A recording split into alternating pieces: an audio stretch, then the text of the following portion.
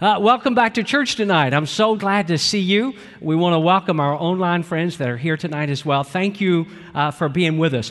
And tonight, I'd like for us to begin with a premise, if we might.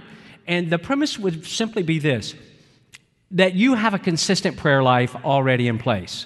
Now, that may or may not be an accurate premise, but let's begin there. And if you say, you know what, that's just a little bit of a rub for me, and I'm not there, and I'd like to be there, but I'm not there yet, then let me just try to, right on the front end of this message, challenge you to do that. It's gonna be so huge and helpful in your spiritual life if you have a daily time, a daily quiet time, a daily commitment that you made, just you and God getting along, shutting out all the noises, all the distractions, and just having that time with God.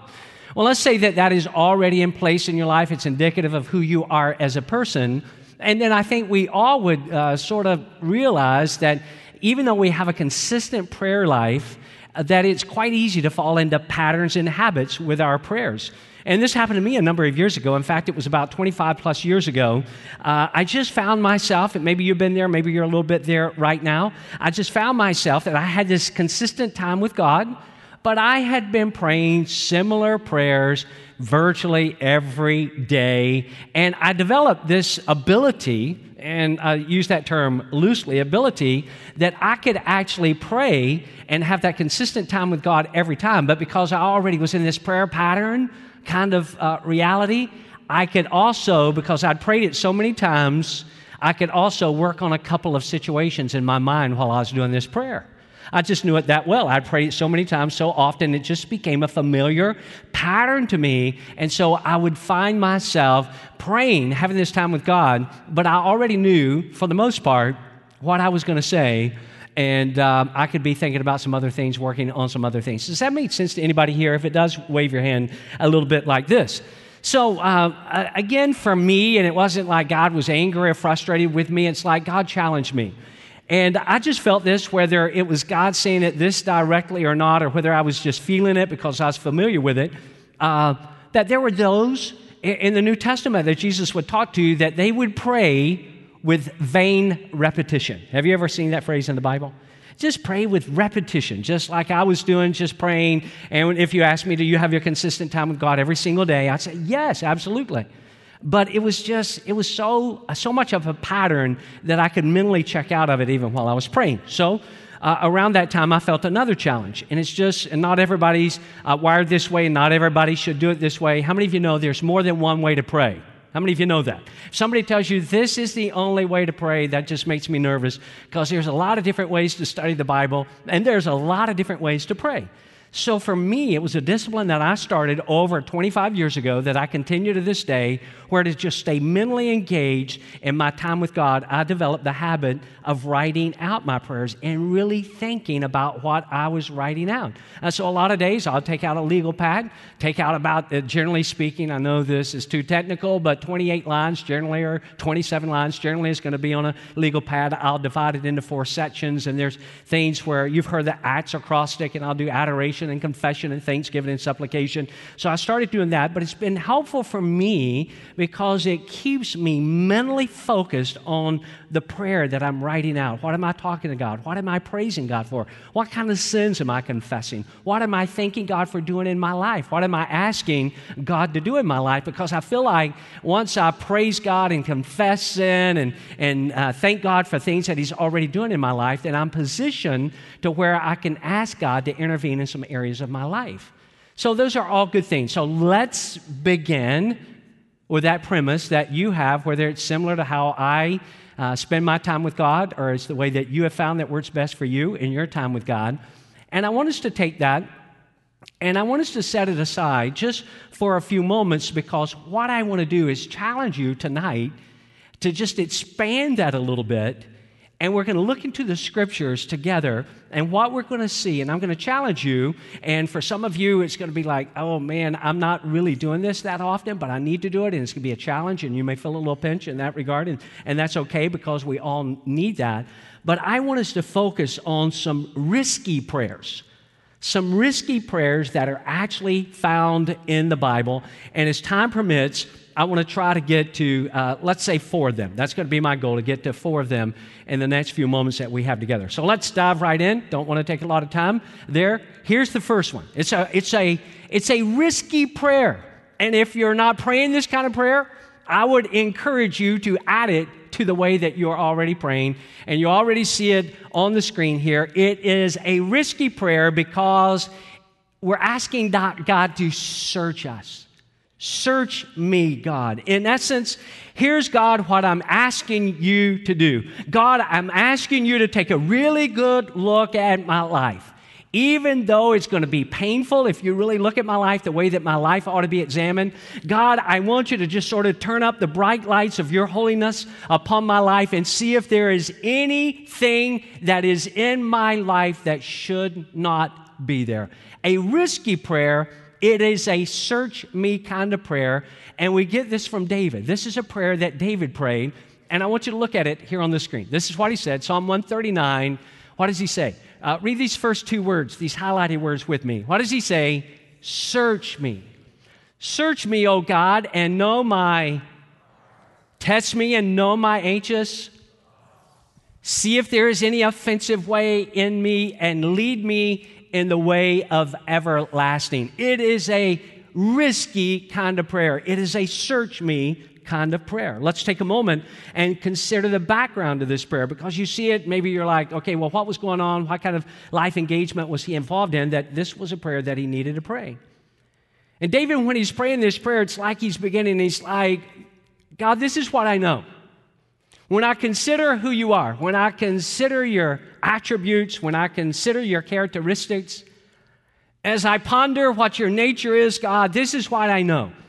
I know that you know everything. God, there's nothing you do not know. Every detail, everywhere, God, you know exactly what is going on in the world. You know exactly what is going on in my life personally. You know everything, God, and you certainly know every minute detail of my life. And you are not just, it's like David saying, but you're not just an omniscient. You're not just an all-knowing kind of God. You're also an omnipresent kind of God. You're an everywhere present kind of God. You not only know what is going on in the world, you not only know what is going on in my life, you know what is happening within me, with the context of who I am every single day.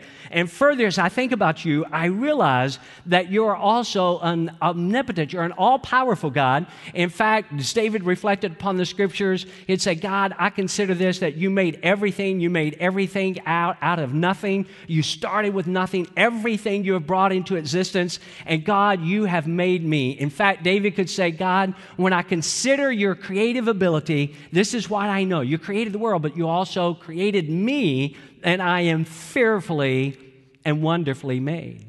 So David here is thinking about God. He's thinking, again, his nature, attributes, characteristics. He's thinking about God, and then his thoughts. There's a transition, and I want you to see the transition here.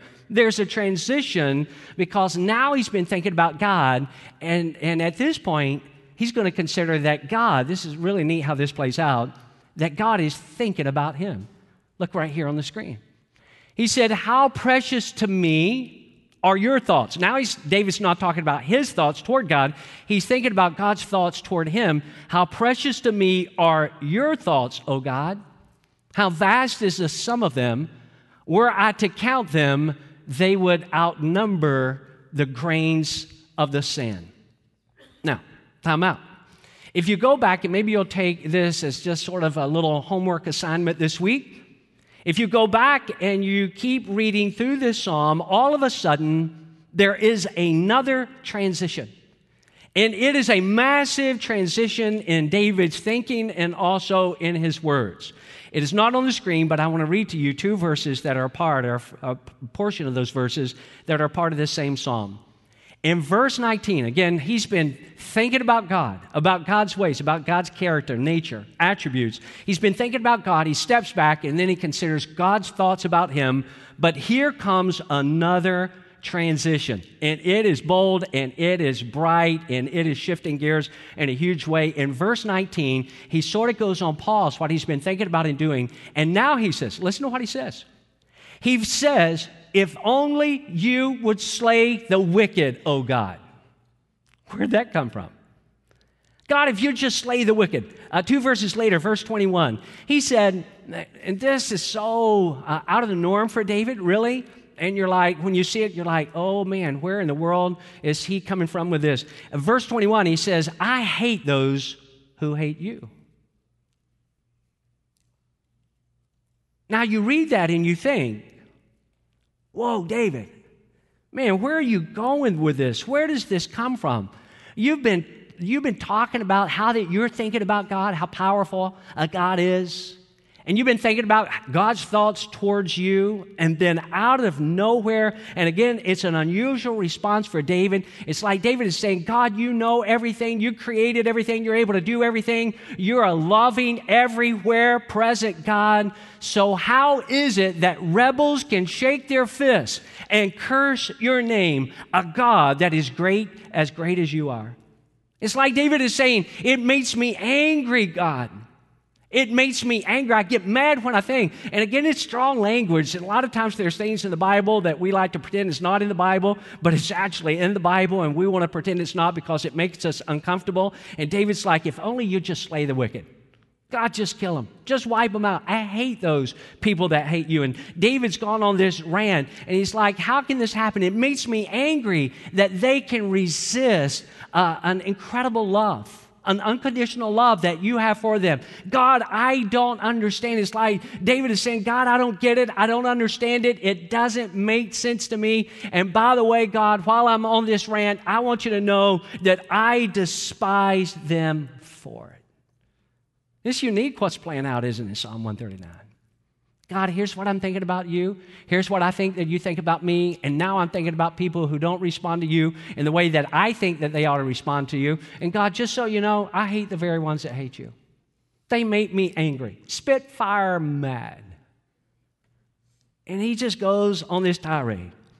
But now comes another dramatic shift that leads us to the two verses which we began with, and you saw him on the screen a moment ago. It's like he comes to this place, and we just read it, where he says, all right, I'm thinking about all this. I'm considering all this. Yeah, God, it makes me angry the way that people respond or don't respond to you.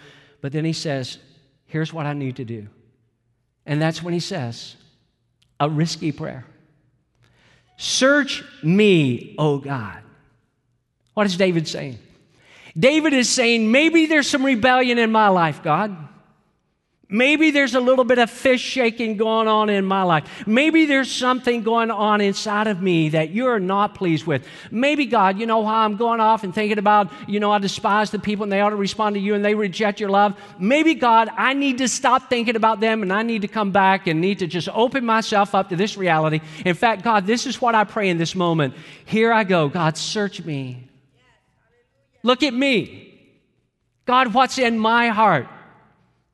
God, what's in my mind? How many of you already know this, that God knows what is in our heart 24/7? God knows what is in our mind all the time. It's not like we can say, man, I sure hope that God doesn't know what I'm thinking right now. I hope he doesn't figure that out, because if God only knew what I was thinking right now, I would be in such massive trouble. And David just says, no, I need to shift back. Search me, oh God. Maybe there's something going on in my life. Maybe there's something going on in me, God. Not them, but in me that you're not pleased with. Maybe, God, I've got some judgmental thoughts going on in my mind. Maybe in my heart there's lust. Maybe there's a little bit of steep self-righteousness occurring in me. Maybe I have some bitter resentment. Maybe I'm talking about I don't like the fact that they don't respond to your love. But God, maybe I don't love the way that I'm supposed to love. Maybe I'm impatient.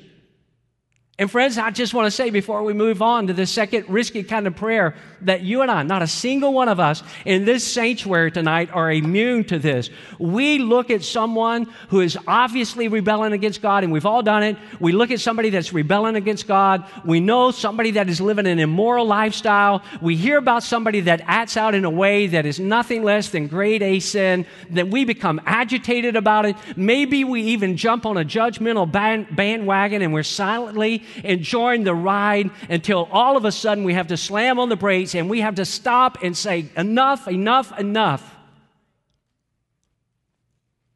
Search me, God. It's a risky prayer. Search me, O God, and know my heart. God, evaluate where I'm at. Look at my heart. God, I just stand open before you. And David just comes back to that. And it's an incredibly risky prayer. God, here's what I'm asking you to do. I don't need to be focusing on everybody else because I've got enough trouble of my own. How many of you that made sense to you? God, I don't have time to worry about everybody else's business. I've got a problem with the person I look at in the mirror every single day. That's who's giving me my biggest struggle. So God, I'm asking you to search me. I want you to know my heart. I want you to know my thoughts. And I just have to ask you before we move on. When's the last time, in addition to what you're already doing, that already working for you, already that works in your personality and nature and how you best connect with God in consistent prayer, but when is the last time that you have prayed a search me kind of prayer? May I give you a warning on the front edge? If you do, you need to get ready because God may show you something painful in your life or my life. Search me prayer. How many of you would agree it's a risky prayer? Ready for another one? Here's another one. Risky all day long. Here it is. Break me. God, break me. Listen to the B part. In fact, you not only can listen to it, you can see it right up here on the screen. It's the B part of Ecclesiastes 3:3. And this is what it says, and I'll get you to read these 4 words that are highlighted with me. There is a time to tear down, and there is a time to build up. There are some things that need to be torn down in our life.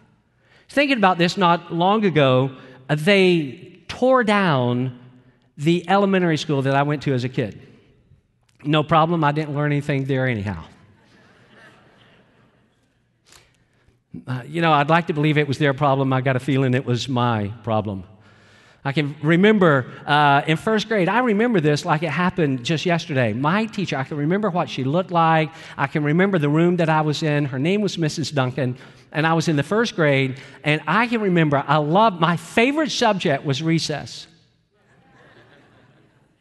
And I loved it when we went out on the playground, but at recess, all the real work just went way too long and the recess went way too fast. So I remember this time I got into major trouble for it. And I can remember one day I just had this thought. I could see the playground. It just sort of was level. The ground was level out from where our classrooms were. The ground just went straight out. It was level. And then there was a sloping bank that went down to like a big softball, baseball kind of field. So I just had this thought. Obviously, it wasn't God, but I had this thought one day. Here's what I'm going to do. When Mrs. Duncan calls for all of us to get in our little single-file line to go back in to do the real work, here's what I'm going to do. I'm getting tired of standing in line for the monkey bars and the swings and all this other stuff. I'd love to have this playground all to myself. And so I had this ingenious thought, when she lines us all up, I'm going to run, lay on the slope. She'll never see me. And she didn't. And I just let the playground clear. And I thought, here it is. Thank you, Jesus. The playground is mine to be had. And I just had a wonderful extended recess. It was incredible. And then it just hit me. Oh man, I didn't wear a wristwatch, but I'm like, I've been out here a long time. I'm not sure how long because I was having so much fun. And I thought, oh man, I am in such major trouble. I'm in such major trouble. I am going to try to sneak into class. How many of you know this is not going well already? And so I just sort of went as quietly as I could down the hallway. And the door was already open. And I just I'm 5 years old. I started first grade when I was 5. I just sort of peeked into the classroom. I see all my classmates. Mrs. Duncan is nowhere to be found. And I'm thinking, home free. Jesus has made provision. He has parted the Red Sea. I'm going right to my desk. And I walked in, had a little smile, and I felt the door, the wind from the door, and then I heard the door slam right behind me. How many of you are old enough that you went to school in the days when they could still beat you in school? And man, she gave me a paddling that I remember to this day.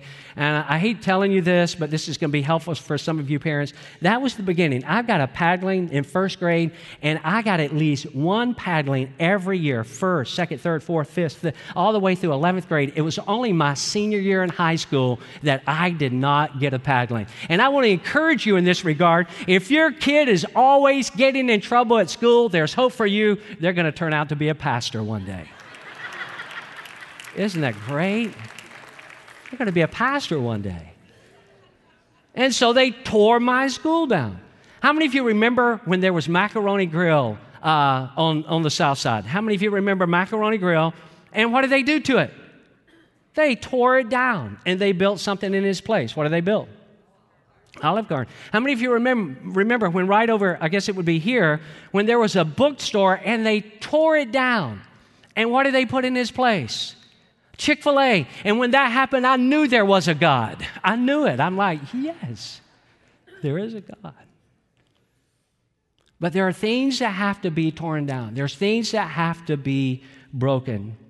Most of you have discovered by now that when you become serious about full devotion to Jesus, then there's going to be some new patterns. It's really important. This is a break me kind of prayer. It's risky. Not everybody wants to pray it, but there's going to have to be some new patterns that are going to be developed in your life and mine, and there's going to have to be some old patterns that are going to have to be torn down. Paul went on and typified the language when he said, "And let us lay aside every weight and the sin that so easily besets us, and let us run with patience the course that is set before us, looking to Jesus, the author and the finisher of our faith." You remember when he also says, "And let us put on the new person, the new self that is made in the likeness of Jesus." There's some things in our life, and it's all a part of a risky kind of break me prayer when we say, "Jesus, here's what I'm asking you to do. I'm asking you to break me. There's some things in my life that need to be torn down. There's some things in my life that need to be broken." If you're a church person, if you grew up in church and you've read the Bible through, you know that in the New Testament, there's this woman, it's a famous story in the Bible, caught in the very act of adultery. They drag her to Jesus, these religious leaders do. They throw her down in the dirt right in front of Jesus. And they want Jesus to condemn her, to embarrass her. Jesus' response to this woman is this: "I don't want to condemn you. I really don't. I actually want to forgive you." And we know that part of the story, but sometimes we forget the next portion that Jesus adds. He says then, "I want you to go and sin no more." What is Jesus saying to her? I want you to break the pattern. There's some things that need to be torn down in your life. And Jesus wasn't judging her. He had an opportunity, but he didn't. He chose to forgive her. But he has a word for her. I want you to go now. You're forgiven. You're forgiven. But I want you to go. And I want you to leave behind your life of sin. There's some things in your life that need to be broken. And if they're not broken, Jesus is saying, they're going to destroy you and they're going to hurt the people around you. On another occasion, Jesus has dinner with a business guy who's been ripping people off. He is a tax collector. You know his name if you're a church person. His name is Zacchaeus. And after he has this dramatic encounter with Jesus over dinner, he has an announcement to make. He says, Zacchaeus comes away from that encounter with Jesus, and he says, I have an announcement to make. I am breaking the old patterns that have been customary in my life. I'm done with that. Turning over a new leaf. There's some things. I'm choosing today to become a follower of Jesus. I'm praying a break me kind of prayer, and I know it's risky, but I'm turning my life over to Jesus, and there's some things that need to be broken in my life. In fact, look at the language that he uses. This is Luke 19. He said, here and now. This is huge. This is massive. I want you to think about it just in terms of dollar value. He said, here and now, I give half of my possessions. I'm taking my net worth, and I'm cutting that in half. I'm giving 50% of it away. I'm giving it to the poor. That's pretty dramatic. Would you agree with that? God is breaking him. I'm going to give half of my possessions to the poor. And if I've cheated anybody out of anything, how many of you know he has, and they know he has, and he knows he has, but he says this, if I've cheated them out of anything, this is amazing to me, I will pay back, not dollar for dollar, I will pay back 4 times the amount. All throughout the Bible, we're reminded that there are some patterns that we need to take on in our life, and there's some patterns that need to be torn down. There's some things that need to be broken in our life, and it always begins with this kind of prayer. And it's risky, and it's not easy, and you may choose to not even pray this prayer because what it may mean to your life, but it is a break me kind of prayer. And so I ask, what is it in your life? What is it in my life that needs to be broken, that we need to set down, lay down, walk away from? What needs to be broken in our life? Thirdly, here's another risky prayer. It's stretch me. It's a stretch me prayer. It's risky because it's praying. If you're praying this kind of prayer, if you're praying a stretch me kind of prayer, you are declaring that you are no longer satisfied with the status quo, that you want to get out of whatever spiritual rut you are at in your life. And there's a biblical example of this for us, obviously, as well. There's another guy in the New Testament that I'm going to share with you. His name is Nicodemus. And again, if you're a church person, you know a little bit about this guy. He's a leader in a particular religious group called the Pharisees. And Nicodemus has heard that Jesus teaches that there is a different way to get to heaven. Nicodemus is like, Jesus has a different message, and I'm not in tune with that message. It's different than the one that I've grown up hearing and believing all of my life, and that bothered Nicodemus a whole lot. And so one night, he slides off and into the darkness, and he approaches Jesus. He wants to do it privately. He doesn't want to call any attention to what's going to happen. And this is what he does. He finds Jesus, and Nicodemus comes to Jesus, and he says, Jesus, here's the reality for my life. This is what I believe.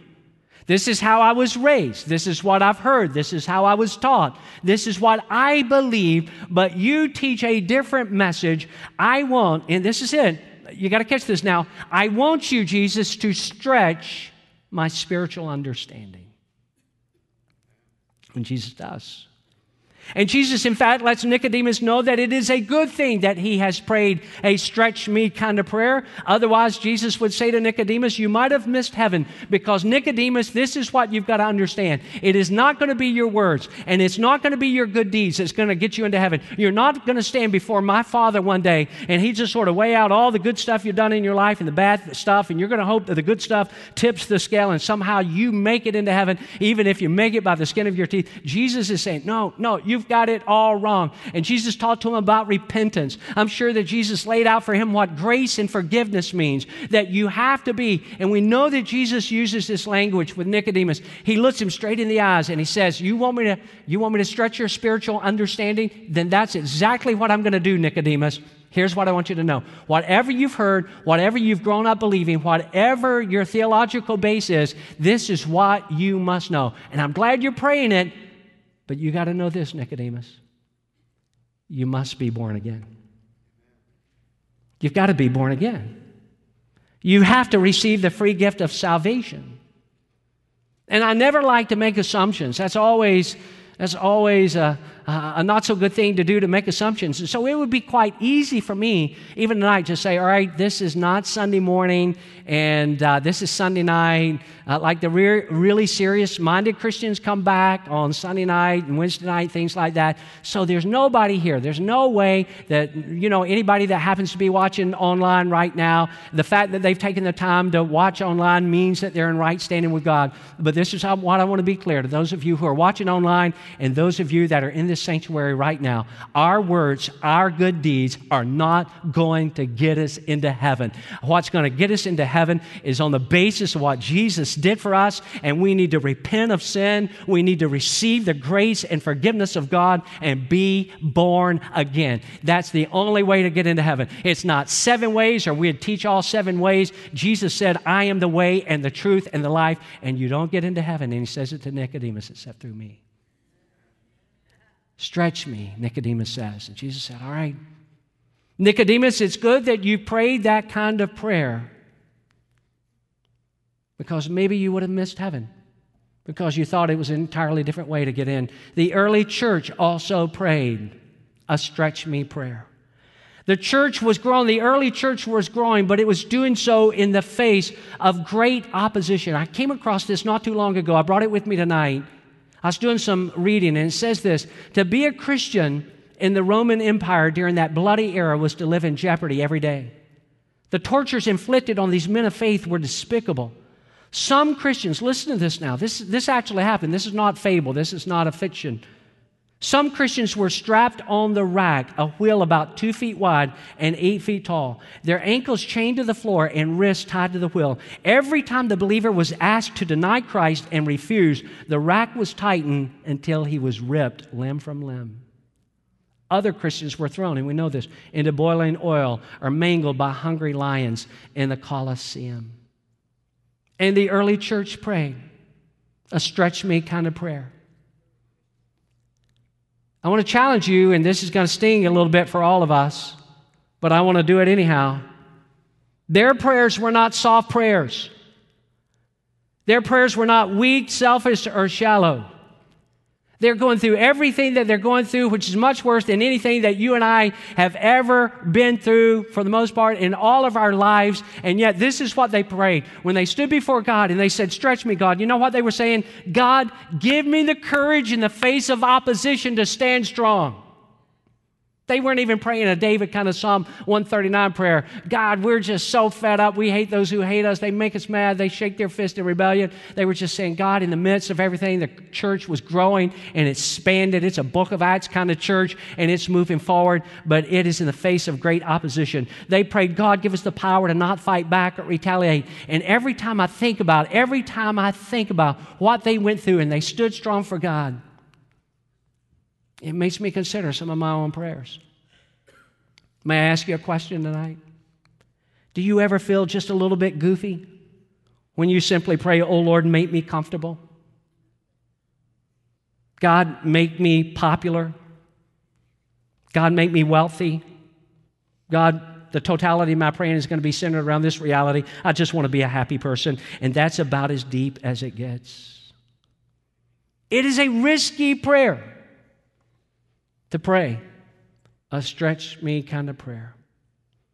I've developed this little habit because how many of you know we all can feel sorry for ourselves from time to time? Do you ever do that? You ever feel sorry for yourself, like, woe is me, my situation, or you become down about something, something's going wrong in your life, something's going wrong at work, something's going wrong in your finances or some domain of your life, and you just get a little bit down about it, and life is getting really tough. Anytime I walk through anything that smacks of anything similar to that, you know what I start doing? I've just trained my mind to start thinking about my brothers and sisters in Christ who are being persecuted in many countries around the world today, not in ancient times, but today. My brothers and sisters in Christ who really have it rough, and it just sort of sorts out my perspective. How many of you know what I'm talking about tonight? I want you to look at the statement that Tertullian once made. Look at what he said. He said, go on, rack, torture, grind us to powder. Our numbers increase in proportion as you mow us down. The blood of Christians is their harvest seed. That is not an easy life. And so I challenge you, and I told you it was going to be a little bit challenging, but I think it's a good prayer. It's risky. I'll just give you that. But maybe we would take the ordinary way that we typically pray, as we all do, and we'd start bringing into it a stretch me kind of prayer. And it would go beyond, God, I just want you to bless me, take care of my family, and that be the depth of our praying. Search me, David said, break me, stretch us. This is what we pray. I want to mention one more risky prayer, and then we're done. It's a use me prayer. And I'll hurry with this one. Many of you need to strongly consider praying this prayer. Lord, here I am. I'm available to you. Use me.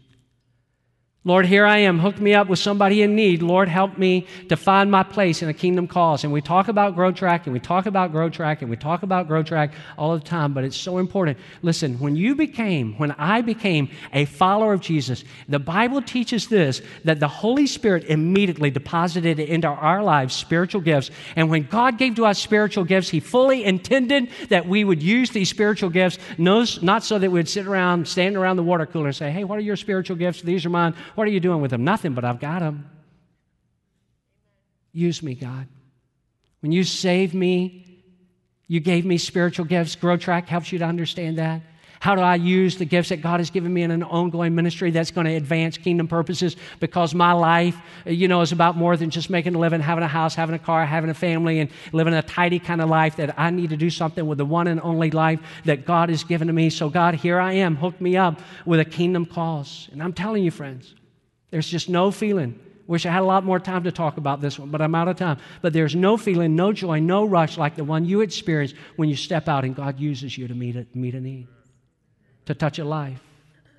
You walk away from an encounter like that and you just say, oh man, that is so God. Have you ever had this experience? I've had it so many times when I've walked away from a experience that I had, and I walk away, and as soon as I walk away, I'm just sort of saying to myself, that was so God, that was so God, that was so God, because I knew I could have never done that in my own strength or in my own wisdom or intellect or cleverness.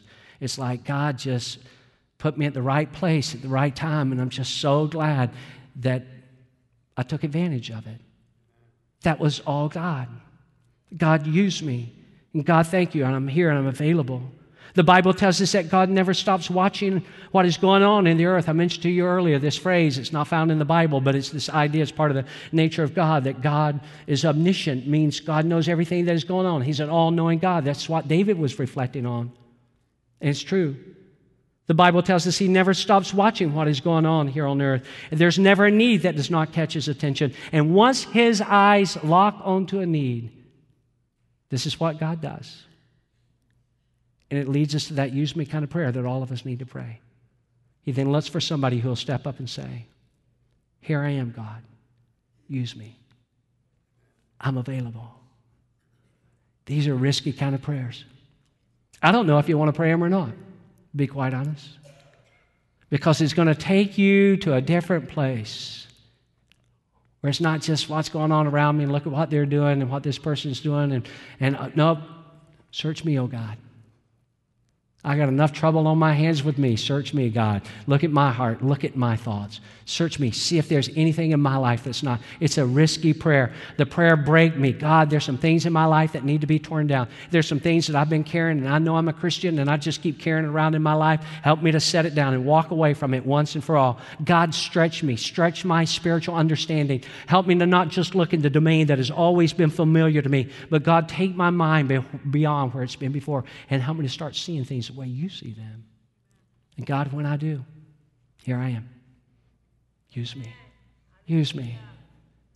Is there somebody that needs something? God, use me. I just want to be your hands, your feet extended. I want the love of God to be manifested in my life. God, I'm here. I'm available. I don't know what you want to do with my life, but line me up with a kingdom cause so I can make a difference in my life, that when I get to the end of my life, I will know that I've given you my very best.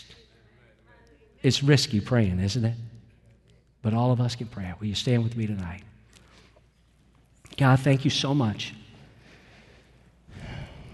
God, all of us need to be challenged because it's just easy to slide into a rut, spiritually speaking even. But God, I know that the people that are a part of Victory Church are wonderful, wonderful people who want to be all in with you.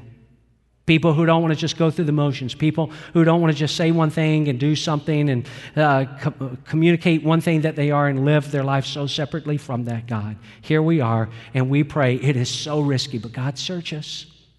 Search us. Look at us, God.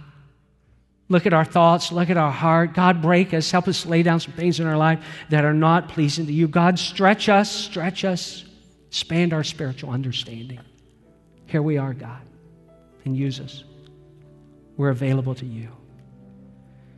And God, help us to take encouragement and hope from the early Christians who, in the face of great opposition, prayed these radicalized prayers like, God, help me to stand strong in the face. Help me not to retaliate when that would be the normal reflex for any person. God, in the moments when it would be so easy to feel sorry for ourselves, and we know that we have real life problems, we do not deny that, but God, that we would understand that you've given us so much and you're so good to us, God. And you blessed us in ways that none of us deserve. And we stand not because of our good deeds or words, but we stand in the realm of your grace that has been extended to us because of the cross. And as a result of that, we say, here we are, God, use us, use us. Our life is not our own. We've been bought with a price. So use us tonight. We pray it in Jesus' name. And everybody said. So this is the kind of message, kind of talk, that's sort of a take-home kind of talk, and you've got to determine what you're going to do with it. You can never pray these prayers if you choose to do so. But I'm challenging you. I'm beckoning you. I'm urging you to start incorporating these prayers into your life. And I believe, spiritually speaking, it will take you to a whole different place. Don't you? Thank you for being so attentive tonight. We're going to open the altars now. And whatever your need is, whatever you need God to do in your life, in your family, in your job, I want you, as the worship team leads us, to just come. Maybe it's you need to be anointed with oil because you're sick. And we believe the prayer of faith heals the sick, raises up. So altars are open. As they begin to sing, you come. Give us an opportunity to pray with you around these altars, and then I'll come back and do the benediction. Give myself away.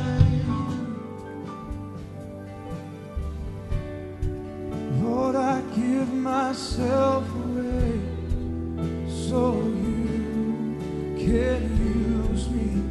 I give myself away. I give myself away so you can use me. Sing, here I am. Lord, here I am. Here I stand. Here I stand.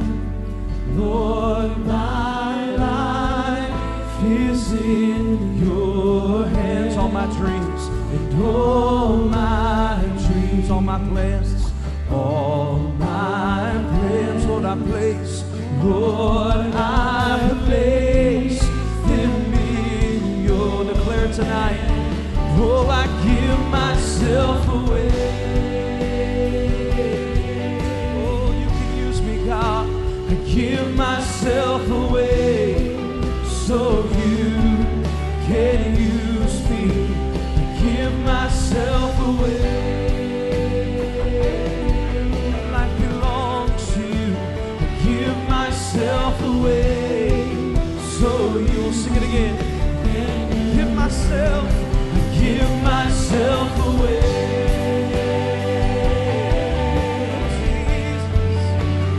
Give myself away so you can use me. You can use me, Jesus. I give myself away.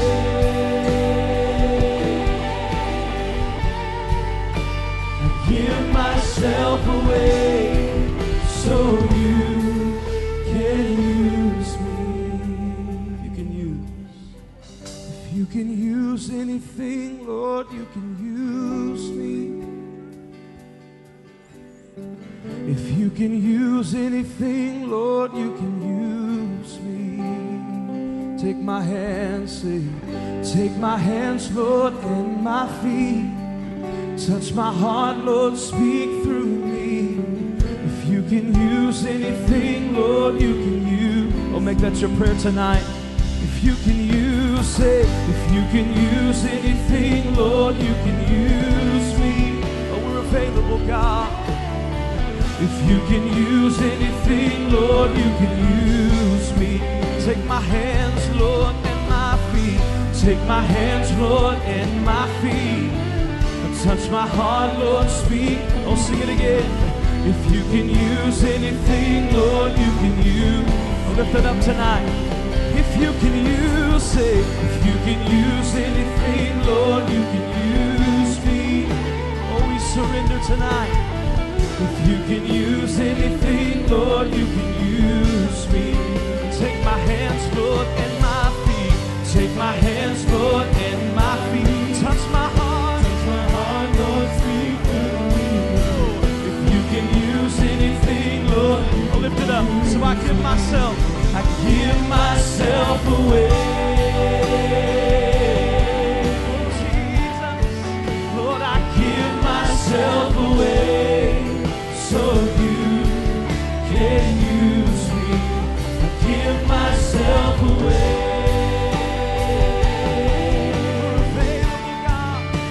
I give myself just one more time, can we declare that? Come on, so together. You can use me. Give myself. I give myself away.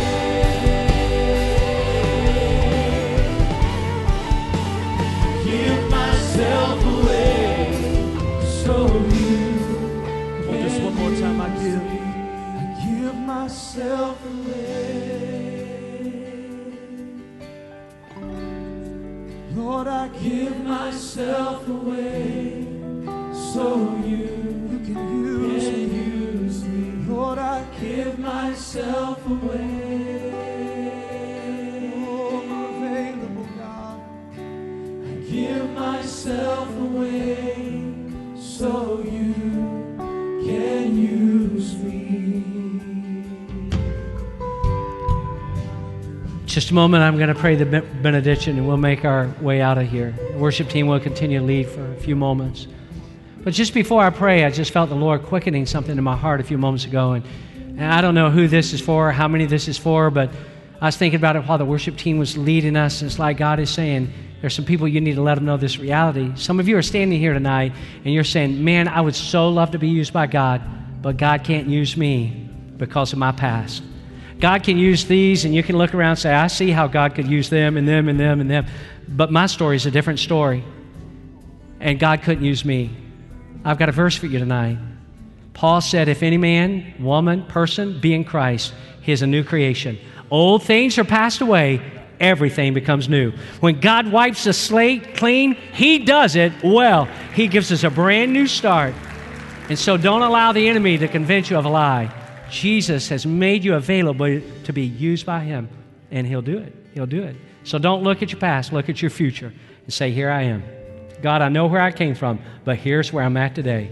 God, use me. I'm available. So, Father, thank you for this great night. Thank you for this great day. Be with your people.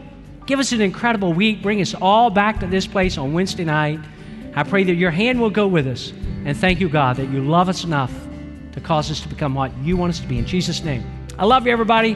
Have an awesome week. See you Wednesday.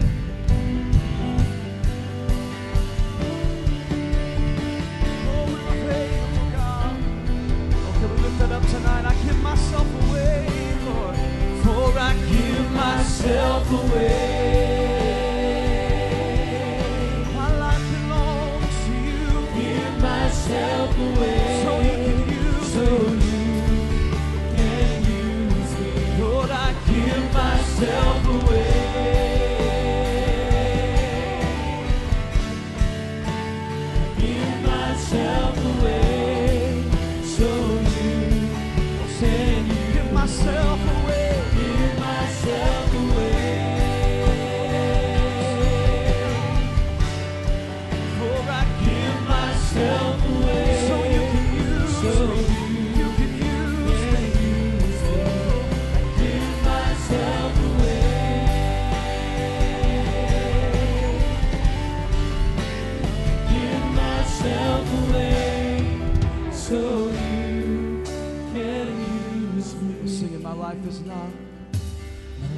Is not my own.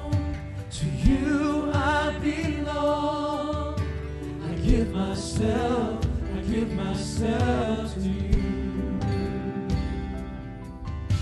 My life is not my own.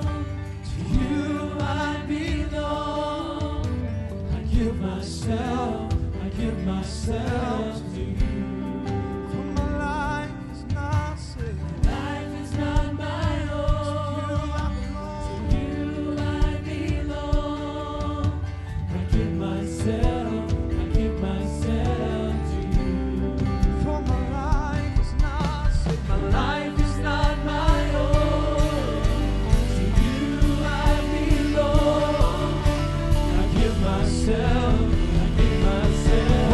Myself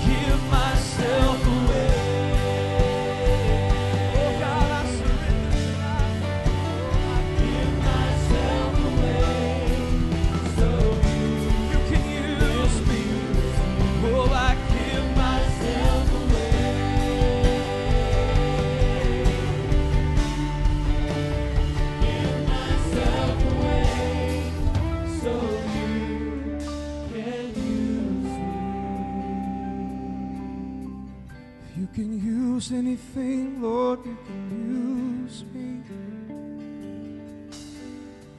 If you can use anything, Lord, you can use me. Sing, take my hands, Lord, and my feet. Touch my heart, Lord, speak through me. If you can use anything, Lord, you can use me. If you can use anything, say, if you can use anything, Lord, you can use me. If you can use anything, Lord, you can use me. Take my hands, Lord, and my feet. Take my hands, Lord, and my feet. And touch my heart, Lord, speak through me. If you can use anything, Lord. Oh, come on, sing it again. If you can use anything, say, you can use anything, Lord, you can use me. If you can use anything, Lord, you can use me. Take my hands, Lord, and my feet. Take my hands, Lord, and my feet. Touch my heart, Lord, speak through me. You can use anything, Lord. Oh, just one more time, lift it up. I give myself away. I give myself away so you can use me. I give myself away. I give myself